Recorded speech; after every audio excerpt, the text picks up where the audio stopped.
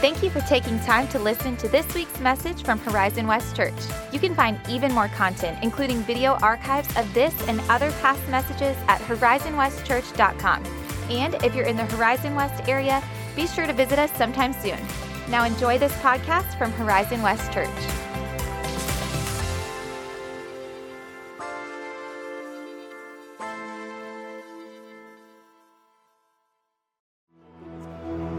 Hey, good morning. You guys can have a seat. Welcome to Horizon West Church. We're so glad that you're with us.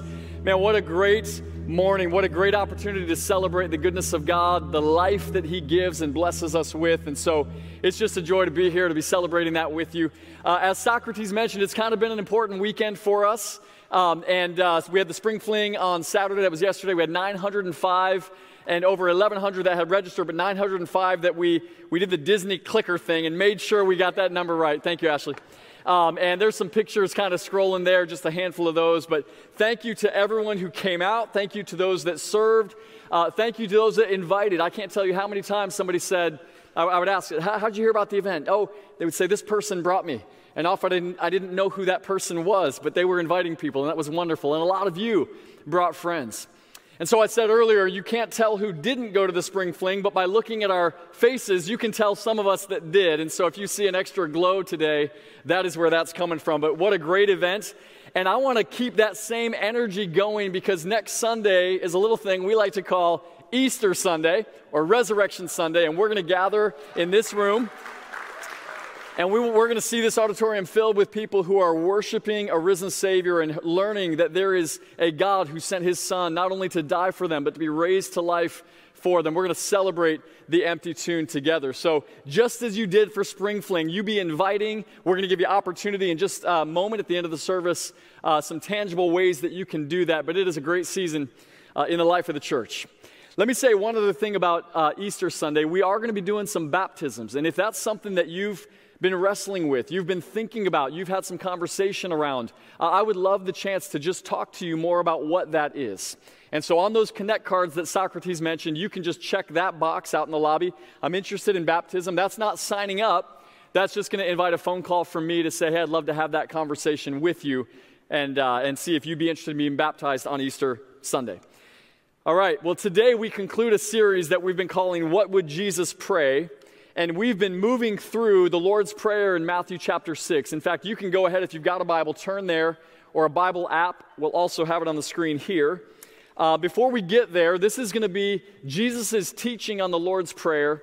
And I want to thank two of our guys, Austin and Socrates, for filling in and for leading and teaching the last two Sundays. They did a great job. Would you help me thank those guys for bringing the Word? I feel rested and ready, which means I might preach a little longer. So just bear with me there. Not too much, but I'm excited to be with you and here this morning. So let me quickly recap the last few weeks where we've been as we conclude the Lord's Prayer and the What Would Jesus Pray series today.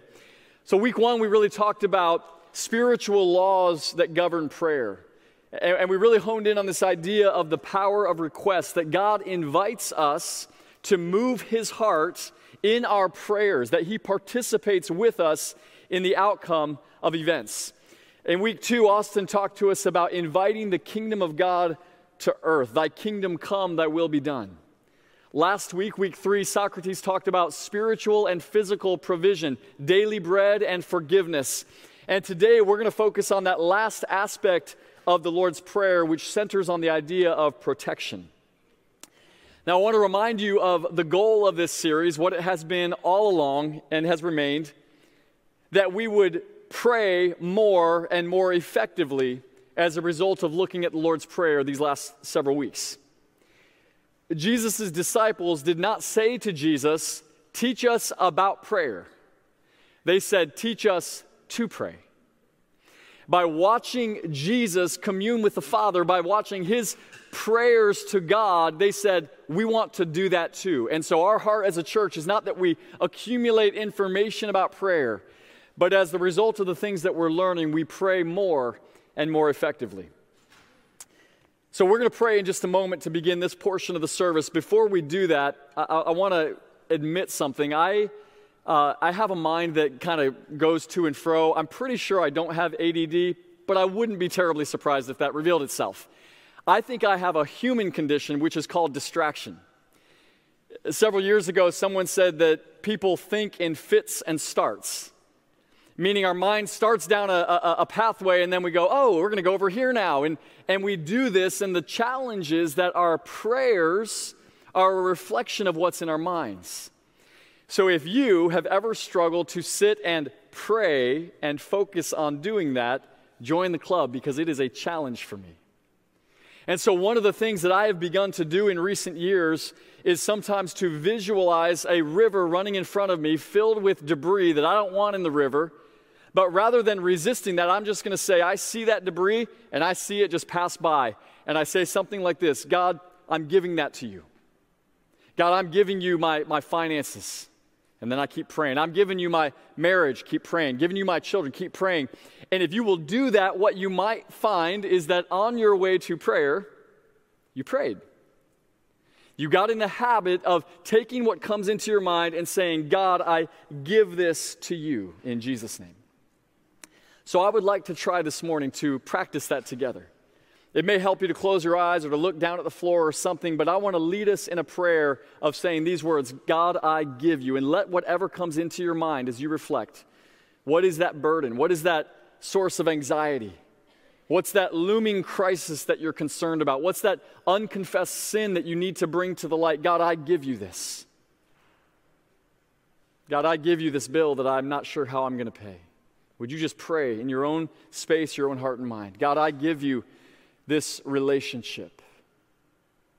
God, we give you these matters at work that we can't quite figure out. We lay them at your feet and we pray, thy kingdom come, thy will be done in Jesus' name. Amen. All right, well, let's go to Matthew chapter 6. We're going to be in verses 7 through 13. Follow along with me, and we're going to kind of read the preamble to the Lord's Prayer because it's important contextually. So beginning at verse 7 of Matthew chapter 6, Jesus says this: "And when you pray, do not heap up empty phrases as the Gentiles do, for they think they will be heard because of their many words. Don't be like them. Your Father knows what you need before you ask Him. Pray instead like this: Our Father in heaven, hallowed be your name. Your kingdom come, your will be done on earth as it is in heaven. Give us this day our daily bread, and forgive us our debts as we also have forgiven our debtors. And lead us not into temptation, but deliver us from evil." Now, before we zoom in on these last words of the Lord's Prayer, let me give you kind of the big picture reminder. What Jesus is doing essentially is not only teaching us some of the things that should be in our minds and hearts when we're praying, God, your kingdom come, protection, provision, but he's also doing something more than that. He's moving prayer out of the realm of rituals that appease God and into the place of a relationship and doing life with God. When Jesus said, "Pray our Father," he was inviting us to come to him as his children in need. I know my children, I don't want them following me around the house at the end of the night making sure I've locked all the doors. I want them to trust me that I did it. I don't want them worrying as they fall asleep at night, "Dad, is there going to be breakfast in the morning?" I want them trusting me. And all the more can we trust a Father who says, "Listen, I'm going to meet every need that you have." And so we come to him as children. And we pray, among other things, "Lead us not into temptation, but deliver us from evil." You know, sometimes God allows me to experience in my week what I'm going to be preaching on in my weekend, and that was certainly the case this week. Time and time again, found myself praying, "God, deliver us from evil. Deliver us from the things that are going on in the world around us. Deliver us from the things that are plaguing our own hearts and lives. God, would you deliver us from evil?" And to be perfectly honest, I think sometimes in a culture that has been used to wealth and excess like here in the West, sometimes we get so rooted in this world, we're not praying for deliverance. But this week, I've been saying, "God, would you deliver us? I want to be in a place where your kingdom has come, where your will is done without resistance. Deliver us from evil." And so today, we're going to look together at 4 truths about evil that lead us to something far better, something very good. And we'll look at those together. The first truth of evil that I want to look at with you is this, that evil is a present reality. The Lord's Prayer, as we call it, Matthew chapter 6, begins with our Father in heaven, or in the heavens, and it ends with deliver us from evil. And I think there's a principle here that Jesus is laying down. Our primary focus should be on the reality of God, not on the reality of evil.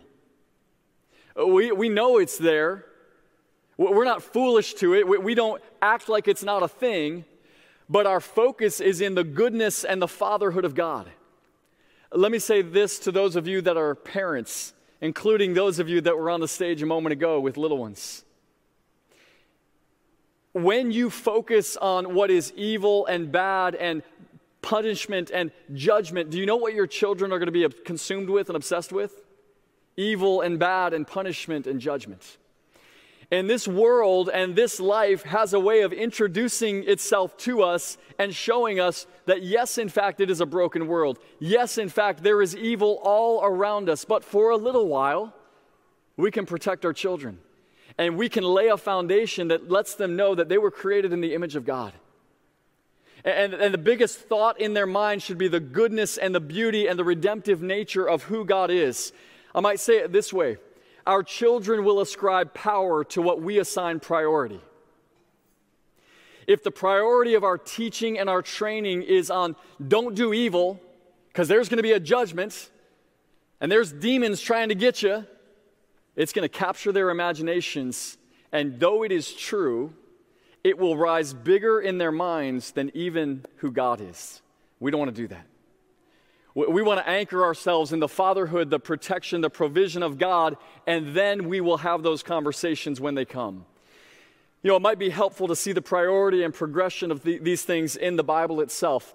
Genesis chapter 1, the first page of the Bible, there is a repeated refrain. It comes at least 5 times, and it says this: God saw all that he had made, and it was good. Man, he says, this is good. Can I remind you that you are good? You are made in the image of God. You reflect his design and purposes. That's page 1. And when you get to the end of the Bible, everything is restored in the good place that God has for us in the garden, the redeemed worshiping him in perfect community with God and each other. It is goodness to goodness. And yes, evil has its day. It is a present reality. But we anchor ourselves in what is good and who God is. Now, I mentioned that Genesis 1 begins in that way. Genesis 3 is where we have what we call the fall of mankind. And it went about in this way. If you're not familiar with the story, God creates Adam and Eve, places them in a garden called Eden, says, I've given you everything you could ever want or need, including the tree of life, the fruit it produces. But there is this one tree called the tree of the knowledge of good and evil, and don't eat the fruit of that because when you do, you're going to die. And then what happens is that this serpent shows up. It says there was a serpent more crafty than all God's creatures, and he begins to tempt Adam and Eve. And what it says in Genesis chapter 3 is that when the woman saw the tree was good for food, she ate it. And here's what it means. Adam and Eve in that moment, because he took some as well, decided that they could judge for themselves what was good and what was evil. God, I know you said that was evil, but I'm looking at it. It looks pretty good to me. And so evil at its core is simply when we move into the place of God and say, I'll determine for myself what is best. Do you see that happening in culture anywhere? You see that happening in your life anywhere? See, it's not just the rampant, overt expressions, but it's any time we decide we're going to determine it for ourselves, we usurp the place of God and his rule over us. Now, let me ask a question that might be on some of your minds, and it has been on mine for several years now. It goes like this: is the world becoming more evil? Or, said another way, is evil more prevalent in our generation than in previous ones? Now, I don't want to discriminate, and I did this for the first service, so I'm going to do it with you as well. How many of you, by show of hands, think that the world is getting more evil? The generation, it's a little more prevalent maybe, or a lot more than it has been in the past, okay? All right? How many of you go, nope, I think evil kind of stays a consistent course, it's not really getting better or worse? How many of you are in that camp? So I got like 8% participation, about what I got in the first service. Because the other 92% are going, I don't know. Can I tell you how I would answer that question? I'm going to actually give both sides of that answer because, I'm a pastor and we have some political stuff about us. But now, the first part of that is this. Evil's always been evil. And resistance to God has always been the primary posture of the human heart. Let me say that again. Resistance to God, not receptivity, has always been, since Genesis 3, the natural posture and inclination of the human heart. That has not changed through generations. Romans chapter 3, verse 11, nearly 2,000 years ago, the Apostle Paul said it this way, and he's pulling from the Psalms, which are several hundred years before that. Here's how Paul's going to describe people in the first century. No one understands. No one seeks God. All of them have turned aside. Together they've become worthless. There's no one that does good, not even one. Their throat is an open grave. They use their tongues to deceive. The venom of snakes is on their lips. Their mouth is full of cursing and bitterness. Their feet are swift to shed blood. In their paths are ruin and misery, and the way of peace they have not known. There is no fear of God before their eyes. Now that's a pretty condemning litany of things to say about people, right? This was nearly 2,000 years ago. So evil has always been evil. Might I remind you that the Holocaust was pretty evil. Slavery was evil. Wars and genocides, and yes, the crucifixion that the Romans crafted 2,000 years ago as the ultimate way to torture and kill people. These are all expressions of evil, and they've been playing on repeat since nearly the beginning of time. However, I would balance that by saying that the acceleration of technologies in our world today have brought our awareness of and our access to evil closer than it has ever been, with greater potential impact than it has ever had. What I mean is this: we've always found ways to feed our lust, but we've not always had high-speed internet, right? Human beings have always crafted weapons against each other, but we've not always had semi-automatic shotguns. We've always had knowledge that there were wars going on in the world, but we didn't always sit on our couch and watch 24-hour news stations. I grew up watching bombs dropped over Baghdad at the age of 11, and that's relatively new.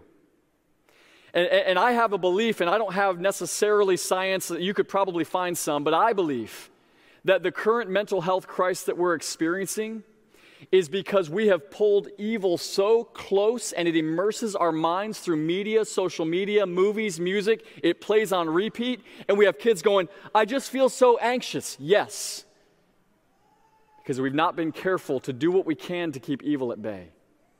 And so that is what is new. The presence of evil hasn't changed, but its proximity and potential impact, I believe, have.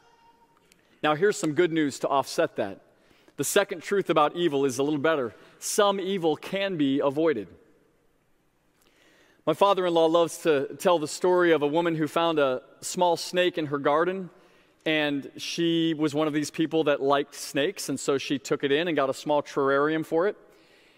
And soon that snake began to grow, and she got a larger terrarium, and over time she got an even larger terrarium, and pretty soon there was such a familiarity with the snake and no terrarium that could contain it, so she pulled the snake out and let it live in the house with her. Little more, and she decided, you know what, this is my closest companion. I'm going to let it be in the bedroom with me while I sleep at night. And over time, she even invited that snake to sleep up and curl up in the bed with her. By that time, he took up the entire rest of her queen bed that she wasn't laying in. And one morning, the woman woke up with the snake wrapped around her throat, choking the life out of her. And with her dying breath, she said, "But I trusted you." To which the snake responded, "You knew I was a snake when you took me in." And that story illustrates the idea that some of us are playing with temptation to the point that we go, how did I get here? How did this thing turn? I never thought well, look at the track record. A snake is a snake. And when we play with fire, we're going to be burned. The reality that we are having to live with and having to come to terms with is not only that evil is around us, we've established that, but that there is also evil within us. There is an attraction, a desire toward things that God has said, no, not that. That is why, quite simply, we as a church and I as a pastor refuse to take an us versus them posture toward our world. We don't divide people up into camps and categories and left and right. The Bible says all have sinned and fall short of the glory of God, and everyone who calls on the name of the Lord will be saved. So that, yes, there's evil around us, but if I'm honest, there's also evil looking at me in the mirror. And we have to come to terms with that. That's why we pray, lead us not into temptation. My translation of that would go something like this: don't let me find myself in circumstances in which I am likely to sin. Now, let me tell you a story I made up. It really is. It really is. He's a middle schooler, and he really liked ice cream. And we're going to make his middle school Bridgewater, and we're going to make the ice cream shop that he really loved Kelly's. And some of you live in that area. You know what I'm talking about. And this kid loved ice cream, so every day after school, he stopped by Kelly's and he got his ice cream, okay? And his mom noticed that he was starting to look a little bit like his dad, and she said, hey, no more ice cream for the rest of the month. He said, oh, all right. So he goes to school. And as he's pedaling home from Bridgewater, he's got two options. He can take the route that goes in a whole different direction and gets him home, or he can take the route that goes right by Kelly's on his way home. And this little 6th grade boy, pedaling with all his might toward Kelly's, going, deliver us from evil, Lord, deliver us from evil. It's what we do. We take these steps towards sin and we go, God, when I get there, I need you to bail me out. I need you to hit the eject button. Can I tell you that the time to pray, lead us not into temptation, is not as you're logging on with no one in the room at 2 o'clock in the morning. Not as you're showing up at the hotel room and hitting the elevator button. Not as you've put your taxes in wrong, but you've not yet hit submit because you might change it. Lead us not into temptation is saying, God, I'm inviting you to help me participate in the answer to my prayer. Lead me not into temptation by helping me do what I can do to not go into temptation. This word temptation is a unique one in the original language in Greek because it can be also interpreted as trial or testing or sometimes even experiment. And some of you are going, man, what is the difference between a temptation and a trial? And to be truthful with you, I'm not sure that you can know when you're in it. But the motive is always different and the source is different. Look with me at James chapter 1, verses 13 to 15. Let no one say when he's tempted, I'm being tempted by God. Because God cannot be tempted with evil, and he himself tempts no one. But each person is tempted when he is lured and enticed by his own desire. And when desire has conceived, it gives birth to sin. And sin, when it is full grown, gives birth to death. So in other words, God never tempts because temptation is a circumstance designed to cause you to fail in your faith. Whereas testing, which God will allow into our lives, is designed to refine and purify us and strengthen our faith. Did you know that in Luke 4, and also it's recorded in Matthew 4, it says that Jesus was led by the Spirit into the wilderness to be tempted by the devil. The testing was from God, the tempting was not. Does that make sense? So never say, well, man, I'm just falling into sin because God keeps giving it to me. God is not the source of evil. God lives in holiness. He is not evil, nor does he tempt with evil. Now, we've already discovered two sources of evil. First, Satan or the devil. By the way, the devil literally means the tempter or the tempting one. That was the serpent in the garden with Adam and Eve. That's one source. We also have this world around us that we've been talking about. Those are the patterns in our society and our culture that are set against God. They can be institutional, they can be government leaders, they can exist in cultures, they can exist within churches where the devil has a stronghold in the world that is at war with God. But in James 1, we see here a third source of evil, which is theologically understood to be called the flesh. That's the expression or the term the Bible often uses. And so classically, for hundreds of years, believers have thought in these terms. We have three primary enemies: the world, the flesh, and the devil. And this unholy trinity of evil works tirelessly, night and day, moment by moment, to get you off of the plans and purposes of God so that you will start down a path where the enemy can steal, kill, and destroy you. And that's going on all the time. The world, the flesh, and the devil. But remember, I'm saying that some evil can be avoided, and the one of those that you have stewardship over is your own flesh. We can't prevent every news story going on in the world or even in the community around us. We're not going to change the enemy of God's mind and go, you know what, I'm going to relax and let up a little bit. But our job is to allow the Spirit of God to wrestle with our flesh to where we're winning the war against ourselves, to where we're regularly practicing patterns of life-giving godliness, where we're doing the things that Jesus called us to do. And so when temptation comes, there is a way to respond. I'm going to read you 4 very short verses from the New Testament, and then you're going to tell me, you're going to see what is the biblical response to personal temptation. 1 Corinthians 6, verse 18, flee from sexual immorality. 1 Corinthians 10:14, therefore, my brothers and sisters, flee from idolatry. 2 Timothy 2:22, so flee youthful passions. 1 Timothy 6:11, as for you, man of God, flee these things. And so the answer when we are tempted is to do what? Flee. Run. Run. For those that didn't grow up in Florida and you're still getting used to alligators living in the ponds around your house, let me offer this as a public service announcement. If you are able to run from the alligator rather than wrestle it, choose to run. Okay? I mean, if you find yourself in a situation where an alligator's on top of you, do your best to wrestle it and win. But if you don't have to wrestle it, sprint, run, climb a tree. Do alligators climb trees? Do what you can to get away from that thing, because the same thing is true of gators that's true of sin. Once we're in its clutches, it's really, really hard to overcome it. And so we pray, God, lead us not into temptation, but lead us in ways where we're able to avoid and wherever possible run from sin. Remember in Genesis chapter 39, the first book of the Bible, there was a young man named Joseph, and his boss, his master, so to speak, had put him in charge of the whole house because he was so trustworthy. But Potiphar's wife, the master of the house's wife, took a liking to Joseph to the point where she continually tried to get him to be with her. And one day, by no fault of his own, Joseph found himself in a situation where she laid hold of him, and Scripture says that Joseph sprinted out of the house to get away. He didn't negotiate. He didn't say, hey, I'm really sorry, but you need to understand. No. He said, no, I'm getting out of here. Because when temptation comes, you flee.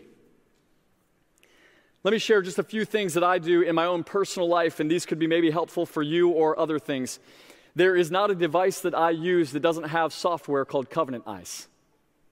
And I've got guys that regularly see that thing, and if there was a need to, they could say, hey, Chris, I saw something, and I need to ask you about that.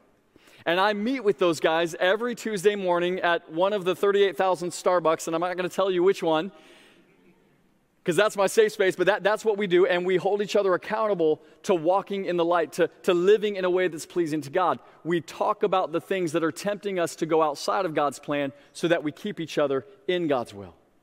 And these are all ways that I'm trying to participate with God in not being led into temptation. The truth is, for some of us, and maybe all of us at times, this can be easier said than done. And it's not only because of that unholy trinity that's working against us. The third reason is, or another reason is the third truth we're going to look at together, and it's that not all evil looks evil. We're not going to spend a lot of time on this, and before I do, a quick aside. We would all be doing a lot better, and our culture would certainly be doing a lot better, if we just avoided the evil that was obviously evil. Like the last several years, maybe decades, like evil's not even really been hiding. I grew up in the rise of first-person shooter games. And about 3 years later, Columbine happened. Wow, what a coincidence. One of those first-person shooter games was called Resident Evil. And the game franchise and movie franchise together have grossed over $6 billion. It's not even trying to hide. You add to that the horror movies that play on our fear with demonic activity and gratuitous violence, the music that's just blatantly godless, and we go, man, I don't know why I'm struggling. I can tell you why you're struggling. But even if we get past all of that, there's this second issue that sometimes evil comes to us in ways that we didn't know were evil. Remember, Eve thought that it was good. 2 Corinthians chapter 11, verses 14 and 15 say that even Satan disguises himself as an angel of light. And so it is no surprise if his servants also disguise themselves as servants of righteousness. Their end will correspond to their deeds. Every willful sin, meaning every time we willingly walk into sin, it is a failure to believe God's judgment about what is good or evil. This is the same thing I was talking about in the garden. It's the failure to accept that even if it doesn't look evil, if Scripture said avoid it, we're going to trust God knows best. We're going to trust that the way to hope and life and abundance is by doing His will and not following our own whims. Well, I think that's enough to cover that. Let me say one other thing about evil not always looking evil. Jesus, when He sent the disciples out, He knew that that was true, that they were going to encounter people who were really smooth talkers, who talked about theology in ways that were really compelling and had interesting philosophies. And Jesus said to the disciples, and I want to say to us today, be as shrewd as serpents, yet as innocent as doves. In other words, have a critical mind, even as you work to not have a critical spirit. Love people, but don't be naive. Work with people, but don't blindly trust. You see what I'm saying? Like, be in relationship with people and love and do the work, but be careful, because not all that looks good is good. Here's the fourth and final truth we'll look at together, and the most exciting and best of all: evil cannot overcome good. Can I get an amen on that? Evil cannot overcome good. Amen. I was talking with my oldest daughter, Addison, this week. Addie has become a Harry Potter fan, and she gets to read the book and then watch the movie and that kind of thing. My favorite movie, because it's just the best movie that was ever made. It's not a personal thing, but Braveheart, 1994. When they make a movie better than Braveheart, that'll be my favorite movie. But for now, and we were talking about this, and I went, yeah, you know what? Almost all the movies we really, really love have the same theme. They kind of all have the same plot. Good overcomes evil. That's it. The ring gets buried in Mordor. Did I say that right? Right? The Death Star explodes. Like, the things that really make us want to stand up and cheer in the theater are good triumphing over evil. And the reason is because it resonates as truth at the deepest level. We know that what we see on the screen in good overcoming evil is going to be true and is increasingly true in our own reality. A couple of summers ago, my family got to take a civil rights tour of the Southeast, and we stopped in Selma and Montgomery and Birmingham and Jackson, Mississippi and New Orleans, Louisiana, and all these places along the way. And as we stood on the front steps of the Alabama State House in Montgomery with Ebenezer Baptist right there, actually Dexter Avenue Baptist right there, I called to mind that it was at that spot, with the Jim Crow laws fully intact and Governor George Wallace as bent on evil as ever, that Dr. King uttered the words, "The moral arc of the universe is long, but it bends toward justice." And that generation got to see some of the bend. They got to see some of the end of the evil of segregation, of oppression, of inequality. And what Dr. King spoke to be true is true, because there is one who oversees the arc of the universe. His name is Jesus. Scripture says that He holds the universe together by the word of His mouth. And so we can have confidence that though evil has its day, it is bending toward a day when there will be no more sin or sickness or suffering or tears. The moral arc of the universe is indeed long, but it bends toward justice. This battle of good and evil that we see played out in our world and in our lives is first and foremost a battle between a holy God and the evil one.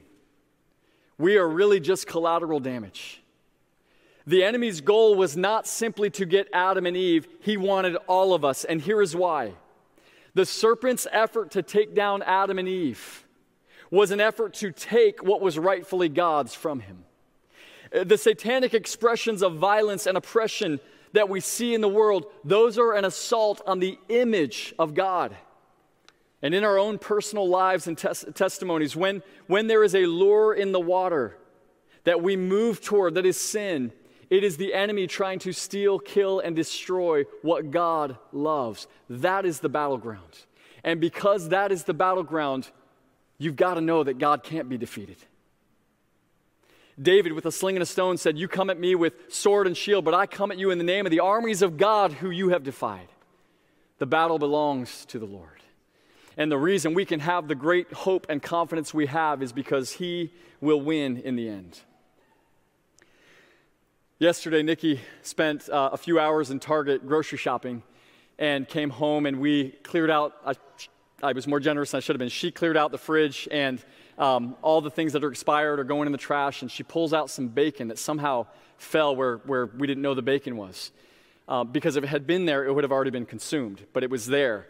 And it was wrapped in aluminum foil, hiding from us, and she pulls it out. It's still got the wrapping, and she says, "Hey, this needs to be eaten because it expires on April 5th. And I was like, "That's going to be eaten in 5 minutes because that's bacon," right? And so, but that's what you do with expiration. Like if something is already expired, you've all had this experience where like you're going, "Man, this expired in 2014. It goes in the trash, right? But it's been in the fridge. But if something is about to expire and hasn't yet, that's when you get working. All right, this is all the food that we're going to eat over the next few days because this is all about to expire.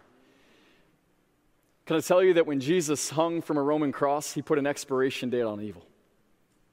And we don't know the day or the hour. That's not ours to know. But God knows. And my hunch is that the enemy feels that day drawing closer and closer. And this rampant activity that we see in the world, this assault on the kingdom of God, is the enemy knowing his time is short. When Jesus said from the cross, "It is finished," He was saying, He is finished. The evil one will come to an end. Death and hell will be destroyed. Colossians 2:15 says it this way, "Having disarmed the powers and authorities, Christ made a public spectacle of them, triumphing over them by the cross." Jesus let evil do its worst to Him because through it, He would overcome. This Monday, we all together learned of a news story that shattered our hearts coming out of Nashville. Nikki and I were praying throughout the day Monday as I was just beginning sermon prep on this message. Praying, "God, please protect our kids from even knowing about it." Our kids are young, 9, 10, 6, like they don't need to know this stuff yet. That one hit a little close to home. But unfortunately, when they went to school on Tuesday, they learned about what had happened. And first with our oldest and then with our middle child, we had that conversation. Our oldest asked Nikki, she said, "Mom, I just have one question." She said, "Why?" I said, "Baby, we don't really know. We don't have all the answers." But both my daughters, 9 and 10 years old, literally wept in our arms as they thought about what took place. And for me, with young children, and for many of you with young children, hearing that that type of evil could be unleashed, that there is this morning a young pastor with a 9-year-old daughter who's no longer here, and several other families. And we say, "God, why?" The same question that Jesus asked when He said on the cross, my God, why have you forsaken me?"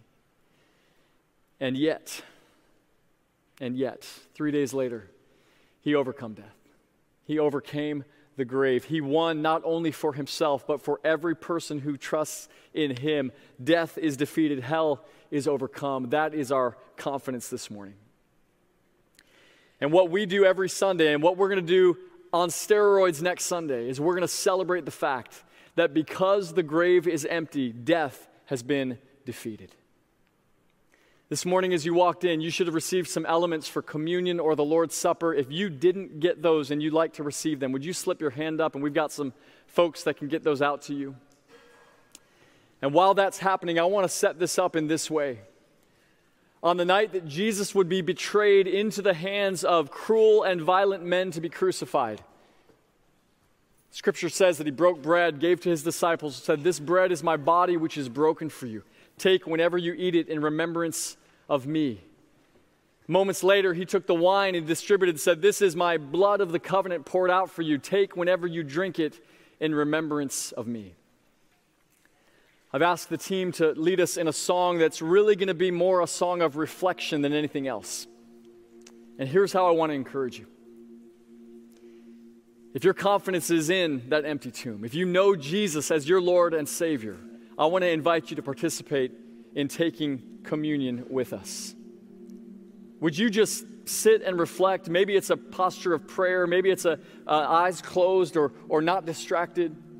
And would you reflect on the words that are going to be sung over us in a moment? And when you feel ready, would you go ahead and take the elements of communion? Maybe you do that together with a spouse, a friend, a roommate, somebody that you came with. Let's reflect on these words together. And when you're ready to take the elements, you take them and we worship the Lord together. Team?